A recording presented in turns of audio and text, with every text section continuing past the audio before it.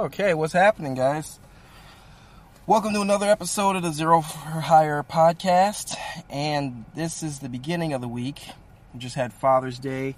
Actually, upon recording this, it is Father's Day, and all I really want to do is just sit in the car and relax and do a podcast. We were up very late last night, for those of you who didn't hear on social medias. We thought that my daughter might have swallowed something or maybe had something lodged in her throat, and it turned out that it's not, but she did have some sort of viral infection in her throat. Things were bothering her real bad. We got it taken care of, and we didn't get discharged until like 4 o'clock in the morning, and then we were back up at 8, and then I drove 2 hours back home, and I've been awake ever since.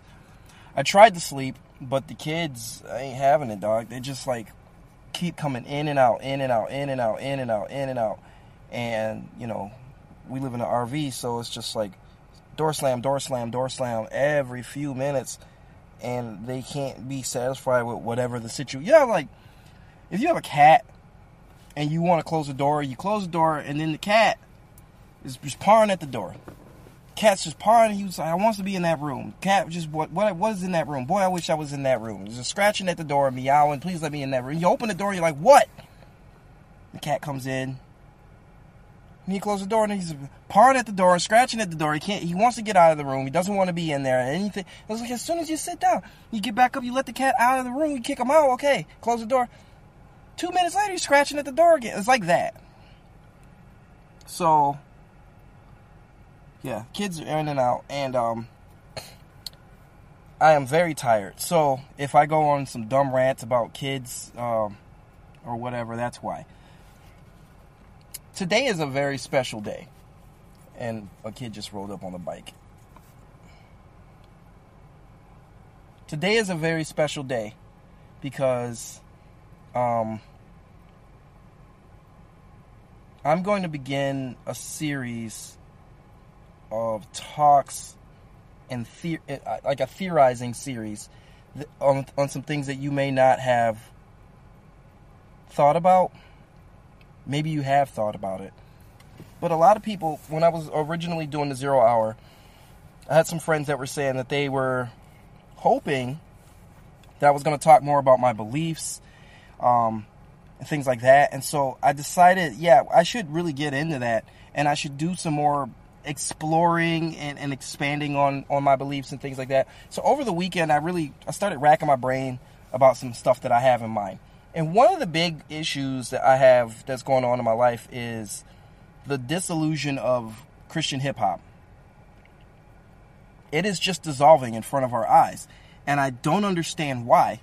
And we have these multiple occurrences where you'll have a big name like Lecrae or Fanatic or Flame or Tripley, and there'll be some scandal where they've just lost their luster.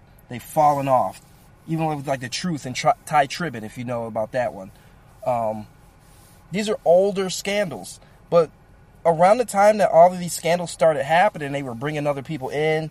Then you had new people coming in, like Pro. Pro came in. Then he changed his name to Derek Minor. And then, he decided he didn't want to be a Christian rapper. He wasn't making music for Christians anymore recently. And you have, a Mitch Durrell who puts a lot of racial stuff in his music. Or at least he did. I don't know if he still does. You have Ruslan, who's having, people like Dax, and I don't think that Tom McDonald is ever going to go on Ruslan's show, but I think, those are the kinds of people that he wants to have on. And so, you see these people that are very spread out. So, instead of, Christian rapper, TM, trademark, whatever. They don't want that anymore. They don't like that. I'm not a Christian rapper. I'm a rapper who's Christian. That was a movement. Or they're Christians who rap, or they're just branching out into other things, and it's Jesus plus. And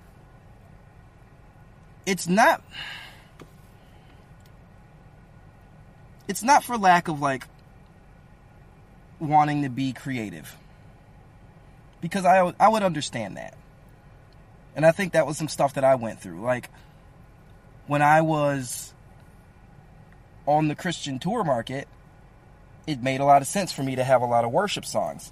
But then when I was trying to book in festivals and bars that weren't Christian venues and events, then it was like, it's kind of weird trying to do worship music. I still want to tell people about God, but I don't want to do it this way because I don't expect them to worship. That's not for this audience. So I wanted to write music for the audience, but I didn't want to hold back talking about God. I still wanted to be able to do that, but there were also like values and virtues I wanted to talk about. And so like if you look at my album, The Creative Ascension, The Creative Power of the Imagination, that's where I started going through that phase of like, I want to talk about some other things and I want to talk about some personal things. I'm not saying I don't want to talk about God, because there are some songs that are overtly Christian or overtly worship or whatever, but that wasn't the most of the album. It was, I believe, it was coming from my perspective as a Christian. And so like, I don't want to knock other artists for doing that. But at the same time, I don't think that this is it. This is that.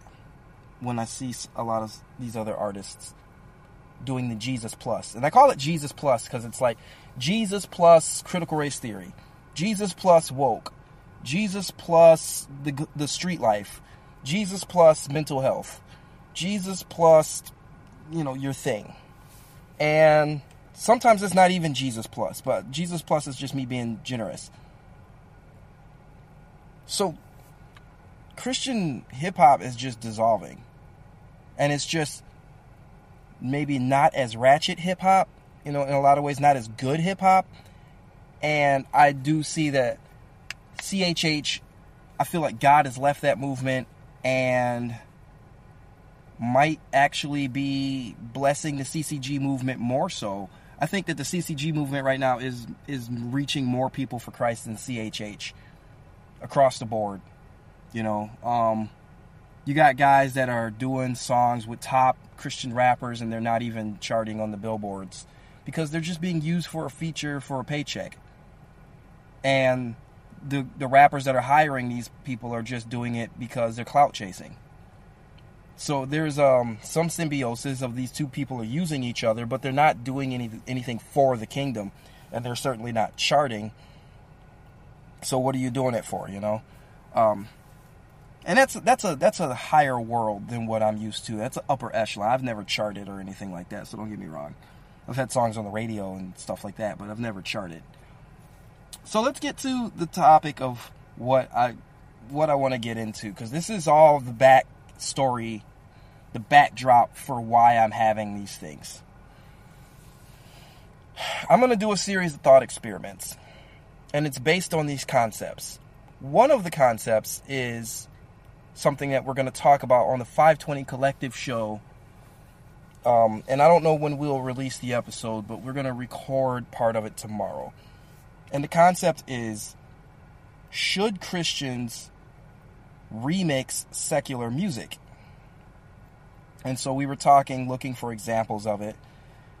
And as I was looking at it, there was a lot of parody stuff. And you tend to have two types of secular remixes. You have, three types, really. You have an established artist that says, like Becca Shea, she'll say, what if Ed Sheeran was a Christian? And then she'll take his song and she'll rewrite it as a praise worship song.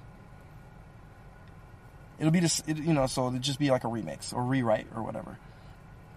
And then you have a not established artist, so somebody who's up and coming or an indie rapper or something like that, who's very serious and they're remixing a song, but they're also doing the same thing. They're remixing the song and changing the words to promote Christ and his agenda, Christ and kingdom, holiness and things like that, rather than whatever the song was about originally. In a lot of ways, that's subversive sometimes. And then you have like youth group kids and people who know they're corny or who just don't have a lot of confidence, and they do what's called a Christian parody. And it's usually not even that funny. It's just they want to do a remix, but they feel like kind of weird and maybe like ethically ambiguous about it. So they'll couch it under comedy, and they'll just say, I'm just being silly. It's just a joke. And it's like, it doesn't really land either way. So like, even with comedy, if you're not serious and you don't commit to the comedy side of it, it's not funny. You can't just be like, I'm just going to playfully remix this song and it's just silly and I'm just having fun. No, you're going to look like a dork if you do that. If you're going to be funny, be for real funny and just commit to it, like Babylon Bee. Or just don't do it. But these like remixes where it's like, it's the dad rap version of something. That's just dumb. Stop doing that. And it's always like these, like, I hate to say, like, youth group type, upper middle class, suburban kids and fat dads and stuff, and it's really not funny. It's just not. Like, it just like what's actually funny are the people who actually commit to the comedy and they just do a comedic take on something. But this weird Christian parody remix is not it. Anyways, I'm kind of going off on a tangent again. So those are the Christian remixes that I'm aware of. Is that okay? Is that allowed? That has yet to be discussed. So that's what we'll talk about on the 520 Collective show. And I'll let you guys know when we release that. But also, in the remix, I started thinking about the spiritual element of it. Because everything we do is inherently spiritual and inherently theological when you really get to brass tacks. And so I started thinking, I've heard people say there's a spirit behind the song, blah, blah, blah. Okay, let's explore that. And that's a big part of the thought experiment I want to do. And I've got some theories. The spirit behind the music. Now, you're going to have to make some assumptions with me. We're gonna have some presuppositions just established early on in this theory. And you're going to have to just ride with me and hear me out. And then when we get to the end, go back and pick it apart and tell me, if you think I made some mistakes, right? Take a note, make a timestamp, do something like that. Let's discuss it, because I am doing this as a thought experiment in real time for the most part. I do have some things that I've looked up and I haven't dug too deeply. But when the core question that I started with, is there glamour magic in the music? Let me say that again. Is there glamour magic in the music? So you need two background establishment stories to help you unpack that. The first one is, what is glamour magic? In the movie The Craft, it came out in the 1990s. It's a story about these 4 teenage girls that get into witchcraft, and they start using it to control the situations in their lives for their own favor. And then they take it too far, and it turns into like kind of a thriller movie, because that was real big in the 90s, and then it gets resolved. In terms of movie storytelling, I thought it was actually a pretty good movie. I don't like witches and witchcraft, but in terms of movies, like, I think it was well done. I would watch it again. In the movie, there's a scene where it's supposed to be one of the simplest spells that the girls use, and it's called glamour, where they would put their hand over their face, and then when they wiped their hand over their face, as they would reveal their face on the other side of their hand, something would be different about their face. So, like, the first time she did it, she changed her eye color. The second time she did it, she had like glamorous makeup on, and it looked like she had put on a bunch of makeup, when really it was just a spell. Later on in the movie, they use glamour magic to make them. One of the girls does it to make herself look like somebody else completely. So I started thinking, is glamour magic in music? Now, why do I think that? That's the other thing. That's the other background story. In my experience, whenever somebody recreates a secular song that's popular as a Christian remix, for the most part, people say it's corny and they don't like it. And I come to it with a list of assumptions. One, they disagree with the ideology being subverted. And what I mean by that is that people tend to really hate when you knock down their gods. If you write a song that denounces the evils of feminism, feminists are going to say that it's not a good song.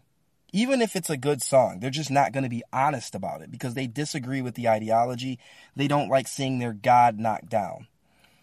If you take a song that's all about sex and you try to redeem it and make it into something wholesome, people who really like sex in that lustful sense are going to say, oh, that's corny.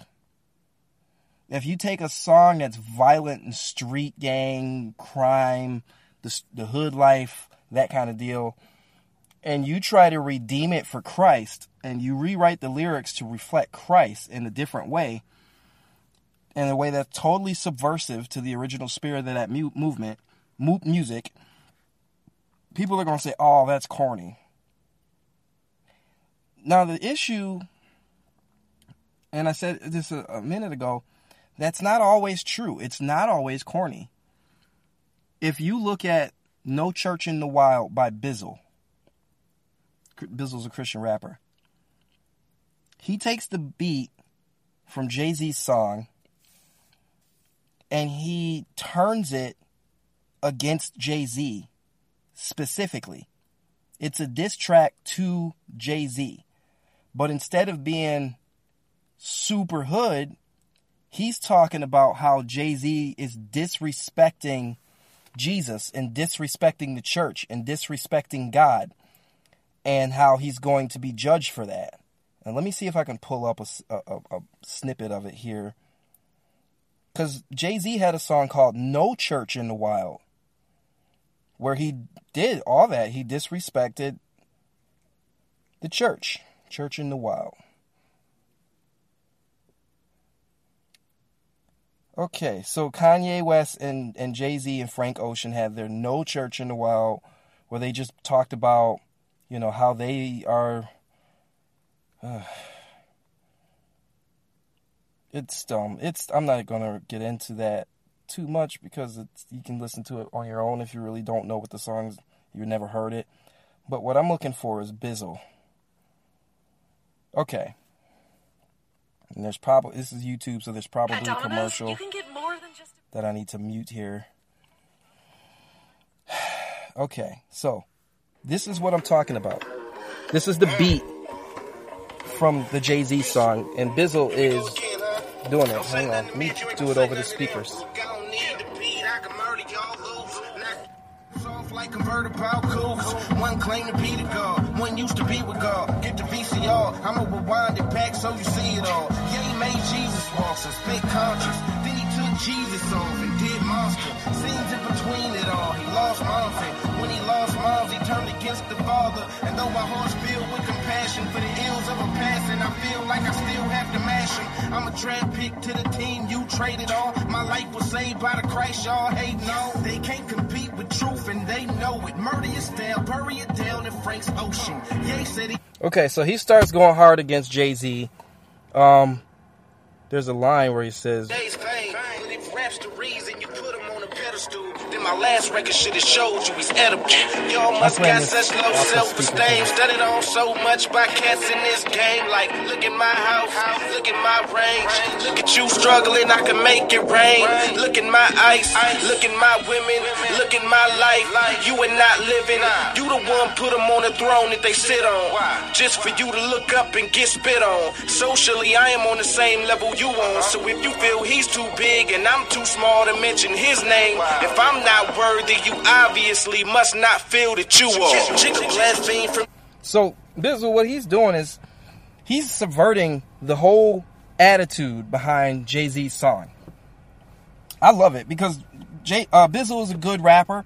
It's a quality recording, and yet people hated on it. But The fact that this song has 574,000 views from 11 years ago says a lot. It's got 500,000 views. This is one of the songs that he's known for. When Bizzle first became a Christian, he remixed a song called, give me a second here.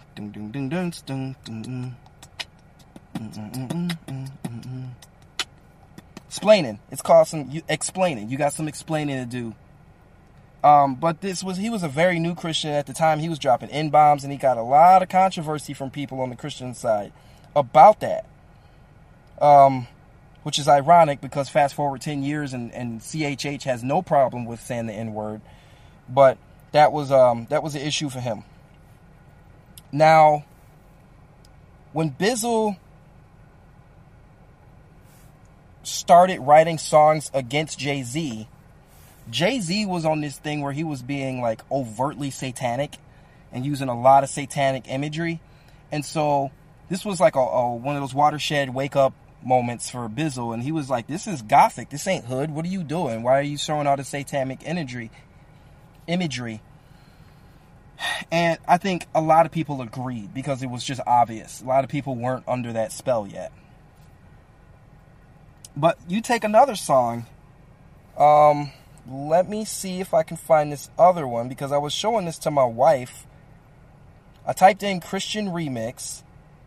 And let me see if I just type that in again. I typed in Christian remix and I found a guy named Just Pierre. He remixed a song. I hadn't heard of it. He remixed a Kendrick Lamar song. It's got 167,000 views. He remixed the song Humble by Kendrick Lamar. 167,000 views 6 years ago. I have never heard of this rapper. I've never heard of this song. I've never heard anybody talk about it. And when you go into these songs and you look... Come on, man. These ads are ridiculous. When you go into these songs and you look at the comments, it tells a story. This one has about 300... A lot of people are saying that... A lot of people are just like, hey, this is great, all God and stuff. But it's weird that, like, when I share this with a lot of CHH people, this kind of stuff, they generally don't respond. And I don't know if that's the majority of CHH or just the people in my circle, in my vicinity. They don't respond to stuff like this. They're like, eh. And I'm like, I just don't understand. It's a banger, right? You go to the comments, it's overwhelmingly positive. You send it to people who should be a part of that world and they're completely disinterested. So, let's put a pin in that. And so understand that when the Christian remixes the song, some people are with it, but most people are just like, it's corny. And I don't get that. So I start wondering, is there glamour or magic in the music? About 15, maybe longer, about 20. How old am I? Yeah, about 15 years ago, maybe a little bit longer, I worked at the nightclub. I've been working in a nightclub since I was like 19 or 20. Up until about, I want to say 27 or something. I worked in the nightclub for a long time. And one of the things that I would notice is that the deeper you get into the nightclub industry, the more you would see how it worked in a way that you never would have thought to look at it before. And so before it was like people go to the club every weekend. That seems like a cool job. I like music. I like the people that go to this club. This is where all my friends are. I'll see if I can get a job here. That'd be cool. And then I can get paid. I thought I was being smart. Then I can get paid to do something I already enjoy. So I started working at the club. Now, going to the club and working at the club are two different things. Because when you go to the club, you have no responsibilities. And you're just... And trust me, this is leading somewhere. This is part of it. When you go to the club, you have no responsibilities, and all you're doing is hanging out with your friends and enjoying the atmosphere, enjoying the music, enjoying the drinks, hanging out with your friends, that kind of deal. When you work at the club, you have responsibilities and you don't get to enjoy your friends and just listen, but you do get to listen to the music. You do get to socialize with people that are there, even though you're half busy, sometimes very busy. You still get to, hey, what's up, man? I hadn't seen you and your friends. Oh, that's your new girl? Okay, it's nice to meet you. Watch out for this guy, that kind of stuff. And you have your formalities and your casual friends and stuff. But then after a while, it's like nobody goes to the club every week because it just gets to be too much. But when you work, you go to the club every week. So you start noticing things that normal club goers don't notice because you're there all the time. Like, who does go to the club every week? And not only who comes to the club every week, but when do they take a break if they stop coming? Or who do they come with? Or who do they leave with? And so I started really noticing, like, who was coming in by themselves and who was leaving with a chick. Or who was leaving with a dude. And then I wouldn't see them in the next week. Or 2 or 3 weeks later. Until they broke up. And then I start seeing them at the club again. I started really noticing people's hookup patterns. And if they were dating and stuff, or they weren't dating. But it wasn't random to the way that I was noticing it. I started noticing because of another layer. I started DJing. So when you DJ at the club, you notice things that people who work at the club don't notice. People who work at the club notice things that people who go to the club don't notice. So you're 2 levels in. Here's what I noticed when I started DJing. There is a reason a DJ will play a song that nobody wants to dance to. You know why? Because it makes everybody rush the bar. So you start to develop a rhythm. Welcome everybody to the club. You play a couple of songs. You play some old school joints that everybody knows, and they with it, but that's not the new that they waiting for you to play. And then in the middle of a song, right when they least expect it, you just go and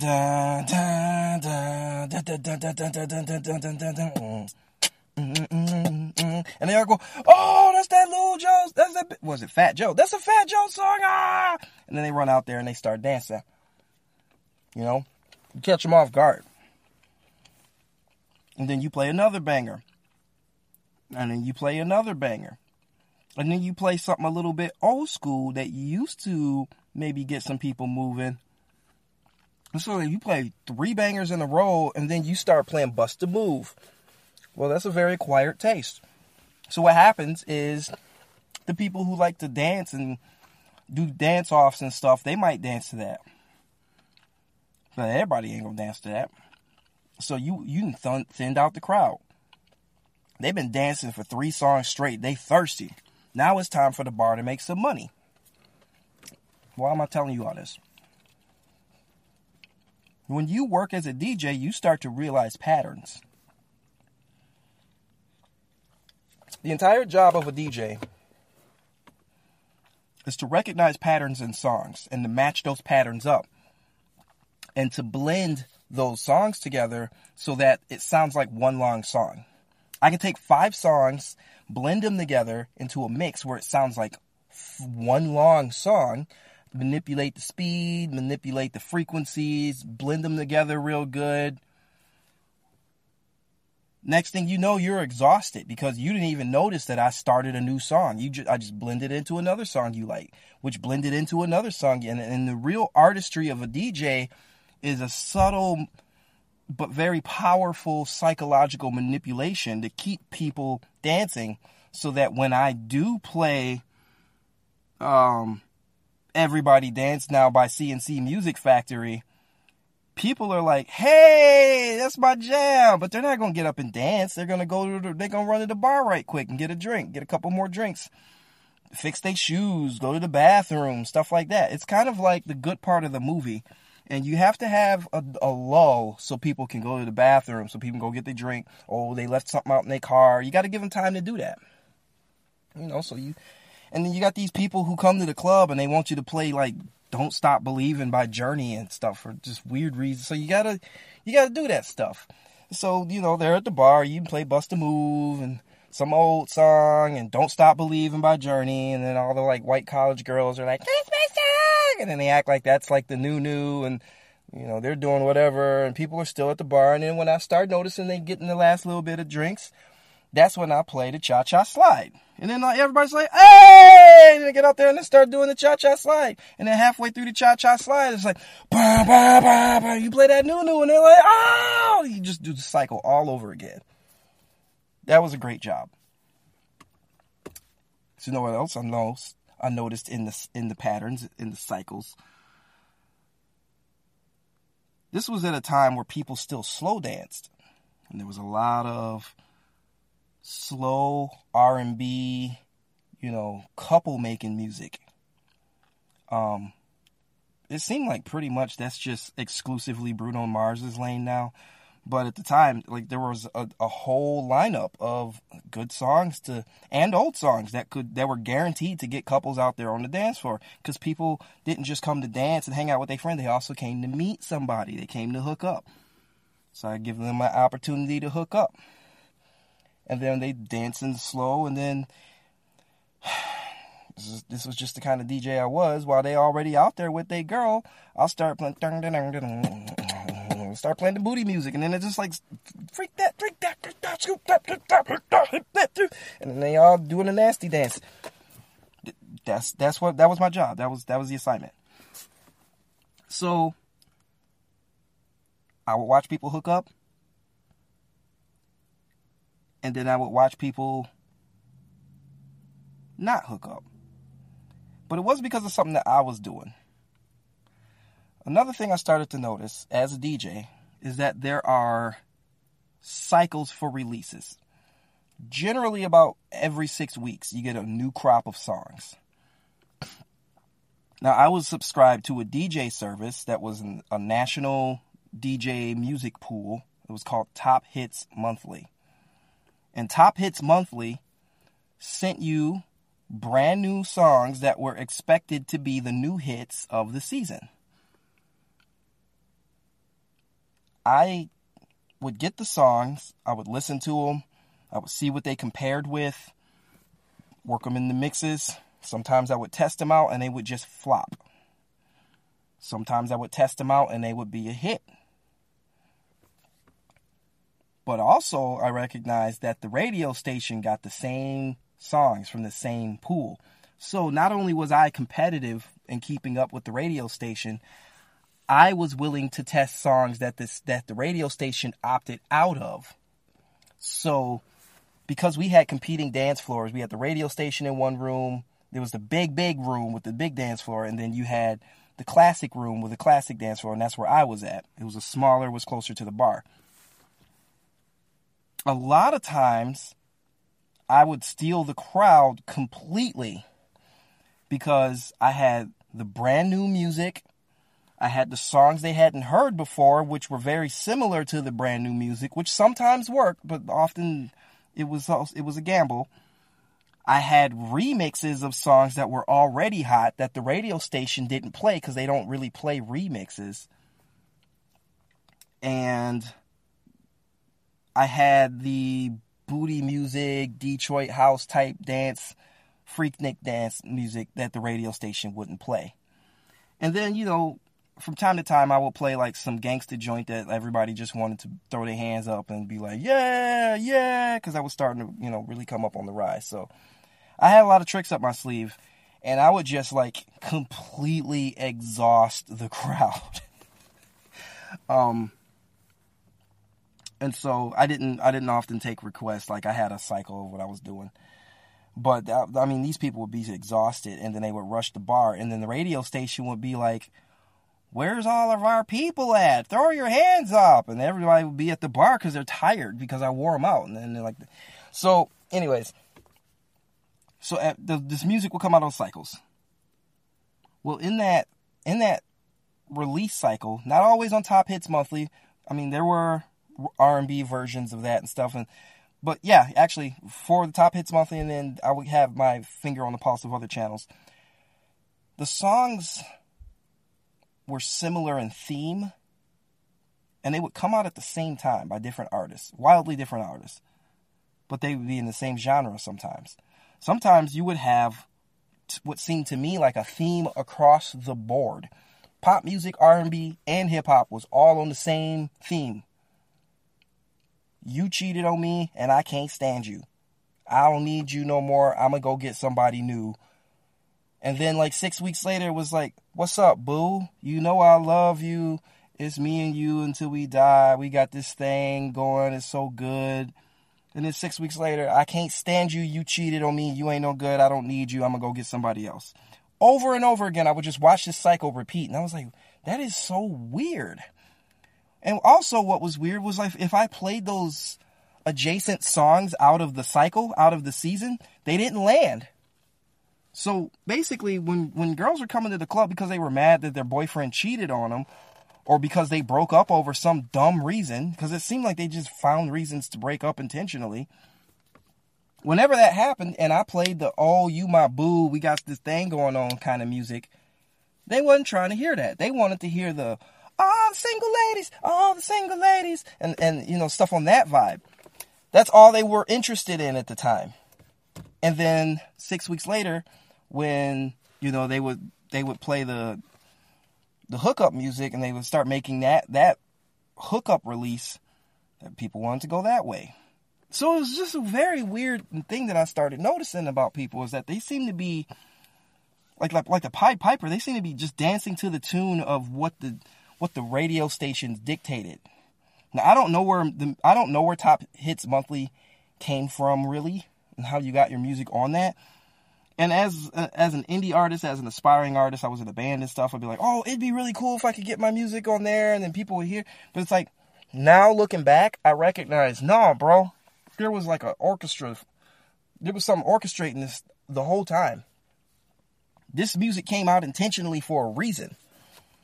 I eventually came to the conclusion that the nightclub exists to keep people lonely and to keep people in this dating market because it's very profitable. You got to pay to get in. You got a coat check. You got to buy drinks. All that. Every week. Tipping your waitress. You buying burgers. All that. And if you single, you doing all that. If you booed up, these people was booed up. They wasn't coming to the club for 3-4 weeks at a time. Then the new would come out and, oh my God, I can't believe him. He ain't no good. He don't never take me out no more. Y'all been together 3 weeks. He don't never take me out no more. Blah, blah. It's just the songs. That was the whole theme, and they was all eating it up. So I started really looking at that. And then something weird happened.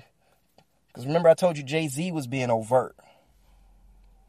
Jay-Z was being overt with his satanic stuff. And he had let some young buck in the room. It was a young white rapper named Asher Roth. And Asher Roth was very popular with the frat house college kids. And he had an album coming out, and this was during the pirated music scene when the music industry was really trying to get its sea legs about it.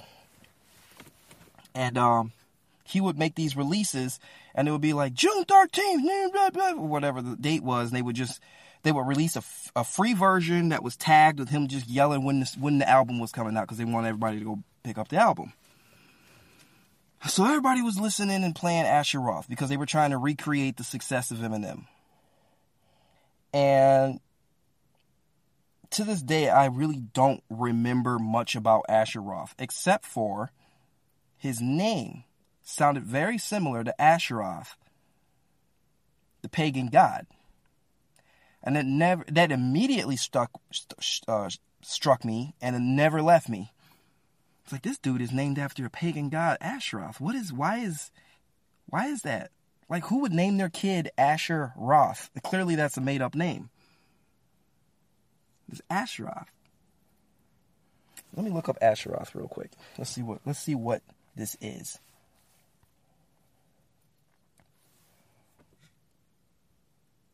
Who is Asheroth? According to Wikipedia, Asher Paul Roth is an American rapper. He is best known for his debut single, I Love College. Okay. Now let's see.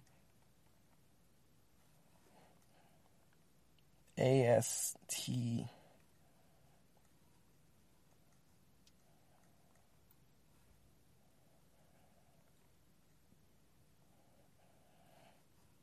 Okay, Astaroth in demonology was known to be the great duke in hell and the first hierarchy with Beelzebub and Lucifer. He was part of the evil trinity. He is known to be male figure, likely named after the Near Eastern goddess with a similar name. So, at the time when Jay-Z was trying to be Satan, basically, he was promoting this new white rapper with the name Asheroth that was a high-ranking demon in hell. Now, am I just like making a big deal about something because the names sound different? Boy, I sure hope not. But that is a coincidence that never left me. And ever since then, I started to realize something. Because I was also looking, not so much in demonology, but I was really like into like the Book of Enoch and looking at a lot of the theories of like the spirits behind things. So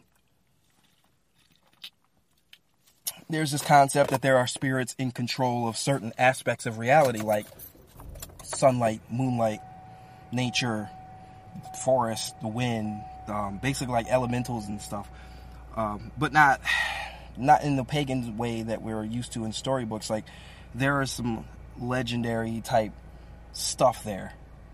And I don't know exactly where it comes from because I don't really study spirits and demonology. But, like, as I was finding out about that, that was when I got hit smack with the Asheroth thing.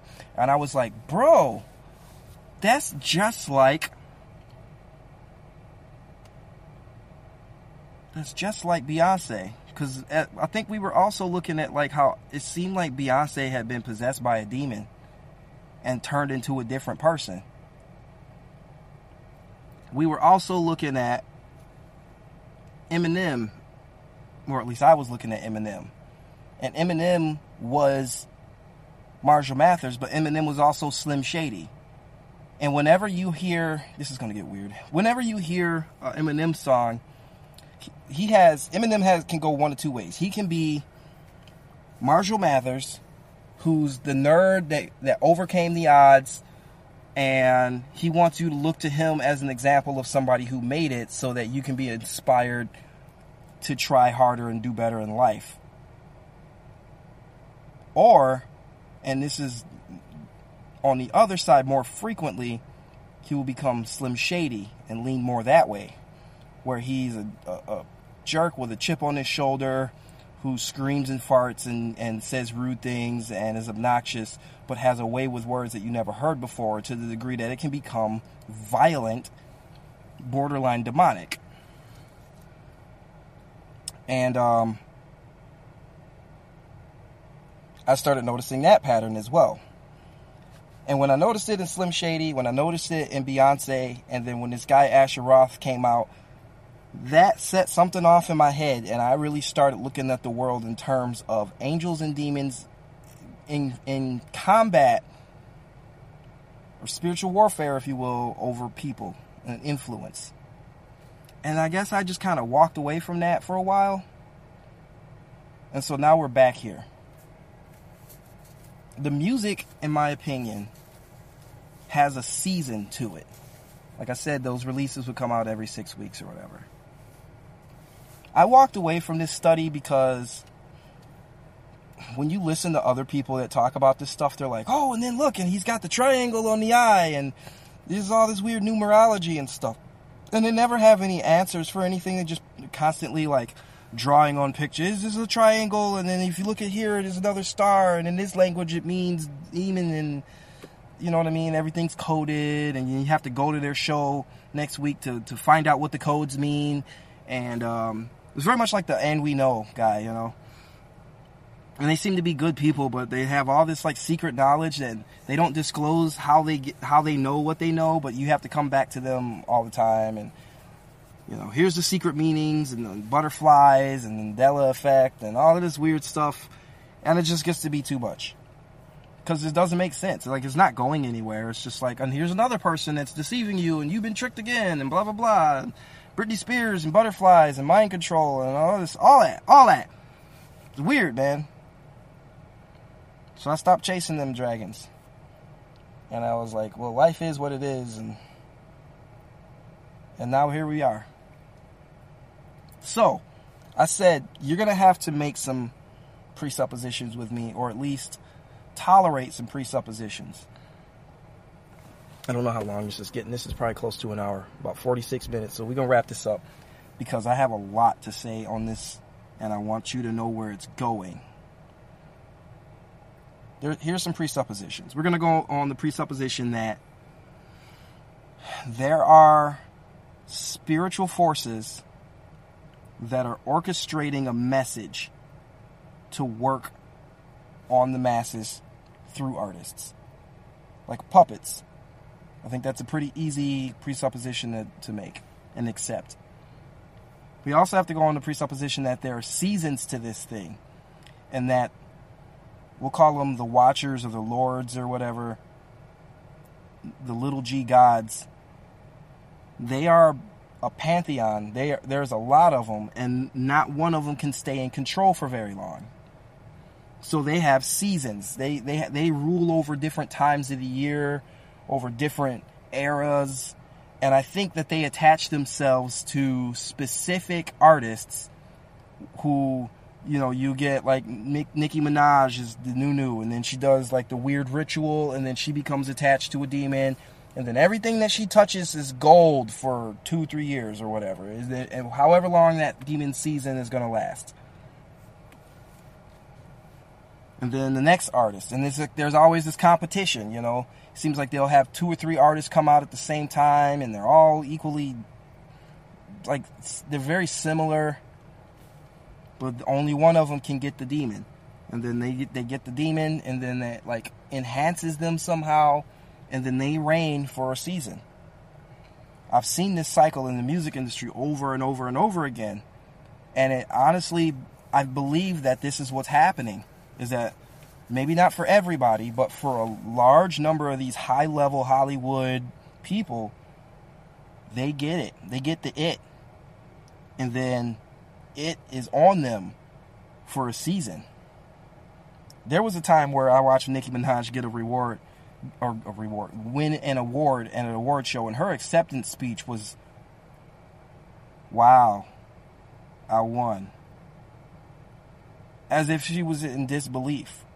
It was almost like somebody told her, you're going to win because I say so. And then she won, and it was like the realization, like, wow, there's some real power there. You told me I was going to win, and there it is. And then she expressed her gratitude and everything, but it's like, bro, these artists, they go through certain channels. And when I say channels, I mean, like, they go through certain mentors, schools, like, you know, Juilliard, stuff like that. They go through certain labels, and whatever it is that they get through in secret, these backdoor parties or backroom deals or rituals, or they out in the woods dancing naked, I don't know what they doing, but then they get the it, and then they reign for a season. I know this is weird stuff, and I'm going to talk about it more, and I'm going to break down some stuff way more specific, but I have to lay the landscape out so you know where I'm going with this. And this is not like QAnon stuff. Trust me, bro. I'm not going there. The artists, they get it for a season. I think that there is maybe prices or requirements for this thing. And that artists can't keep up with the rising price. They can't make do. They can't pay the bill. I think that there are some sacrifices that have to be made. Either they choose the sacrifice or that sacrifice is chosen for them. And I've heard Kanye talk about his mother that way. He said it sounds like he believes that his mother was chosen as a sacrifice before she died. Same thing with Billie Eilish. She lost a friend and a lot of people were saying that it was a sacrifice. I don't know if that's true, but the fact that that's something that keeps being talked about. Nicki Minaj was the other one. I think it was like Whitney Houston died and then Nicki blew up. And I heard somebody try to make a connection with that. So I'm not here to point at specific rumors. I'm just pointing at the concept as a possible reality. That's a presupposition we need to make. Another presupposition that we're going to have to make, and this is a whole different rabbit hole that I'm not really going to go down, but we'll probably touch on it a little bit, that if these little g gods, if these false gods are operating the way they are, the reason that they only last for a season is because gods need worshipers in order to remain prominent. And so it also begs the question, are the fans worshipers? And also, is it possible for the little g gods to receive power through proxy worship? And what I mean by proxy worship is you are not going to get 10,000 people to worship a demon, but you will get 10,000 people to be a fan of an influencer or a celebrity.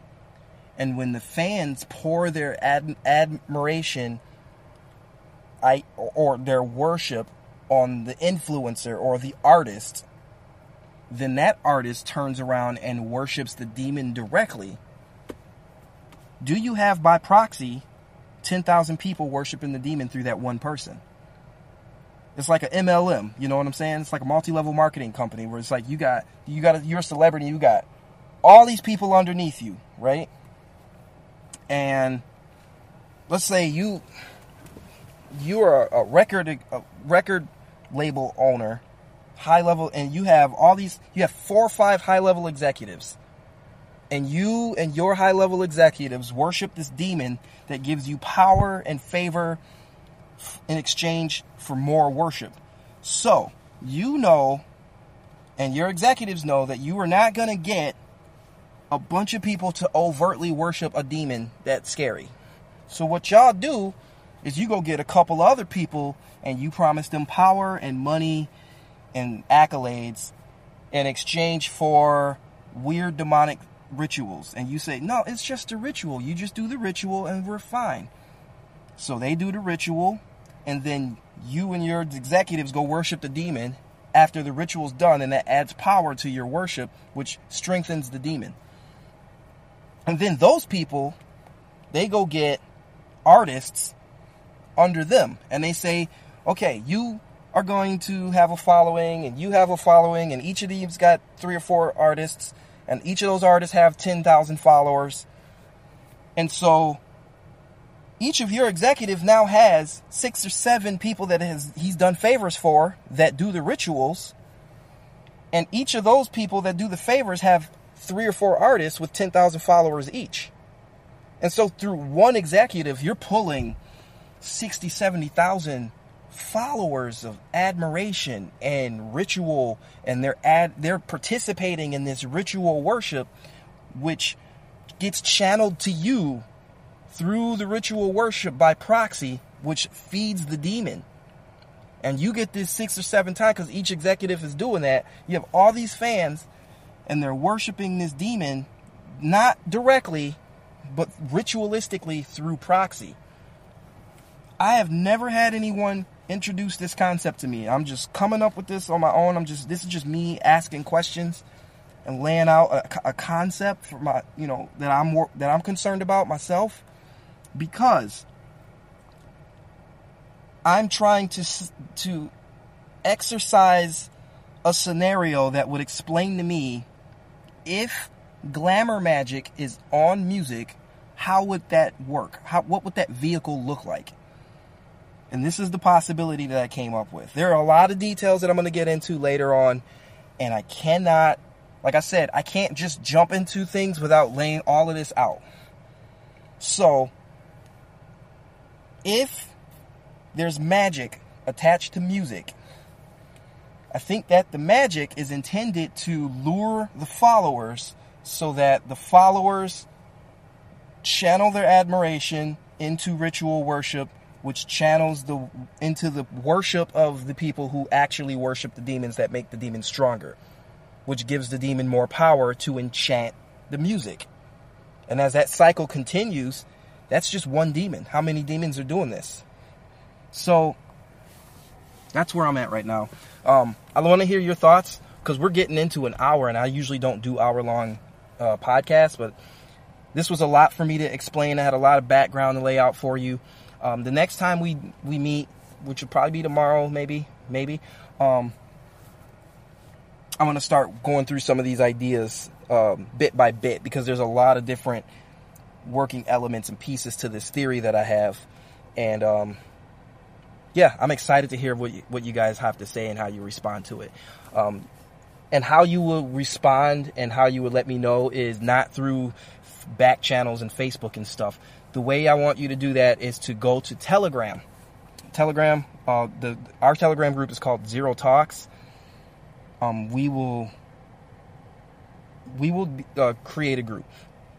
But it's a value for value system, and what that means is you listen to an hour of me theorizing in real time and bringing you the landscape for a whole new series of ideas. And believe me, the Human Genome Project and the synthetic organism type stuff, I have not forgotten about that. That's backlogged because it requires a lot of research. I'm digging back 15 years to get some stuff, so I'm not going to just be willy-nilly.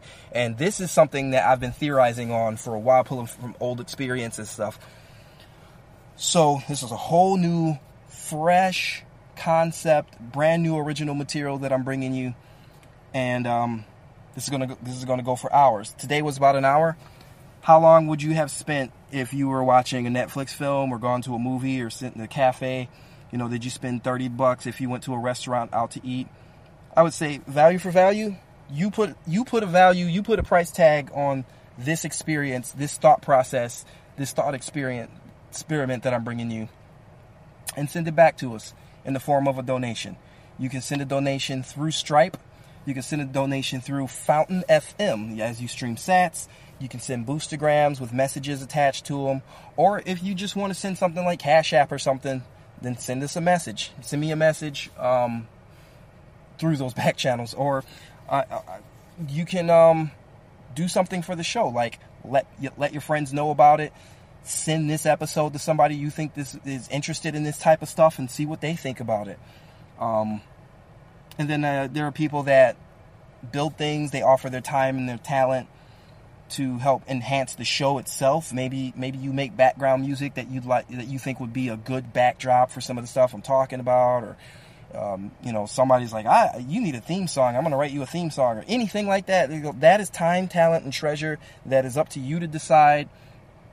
You want to give back to the show for the value that we bring to the table. That's value for value. Now, if you're listening on a legacy app like iTunes or Spotify or something like that, keep in mind, because of the digital stuff that's coming down, the digital restriction acts and things that the government is trying to put into play, especially with this election coming up, you might suddenly get cut off from this podcast because I don't have an approved narrative. I would suggest going to newpodcastapps.com, get yourself a Podcast 2.0 enabled app where you can stream sats and send boostergrams and messages, and just have the subscription backlog, so in the event that you get cut off or I get cut off from YouTube or whatever because I don't do YouTube anymore because of that crap, get something like Podcast Addict or Fountain FM or Curiocaster. Go to newpodcastapps.com, find a flavor that you like, subscribe to this show, and you'll find a bunch of other shows as the podcast landscape starts to change. because people are walking away from Spotify. People are walking away from YouTube. People are walking away from iTunes and their weird ideology. And we don't want to be controlled by big tech and the rules that they're putting in place in order to control us, especially with the 24 election coming up. So that's what I'm going to say. I hope you guys have a great week. I hope you had a good Juneteenth or whatever. And I will be back tomorrow with some more stuff. And hopefully I'll be able to talk to Webmaster Josh, and maybe we'll get the donation page up or something like that. Okay, bye.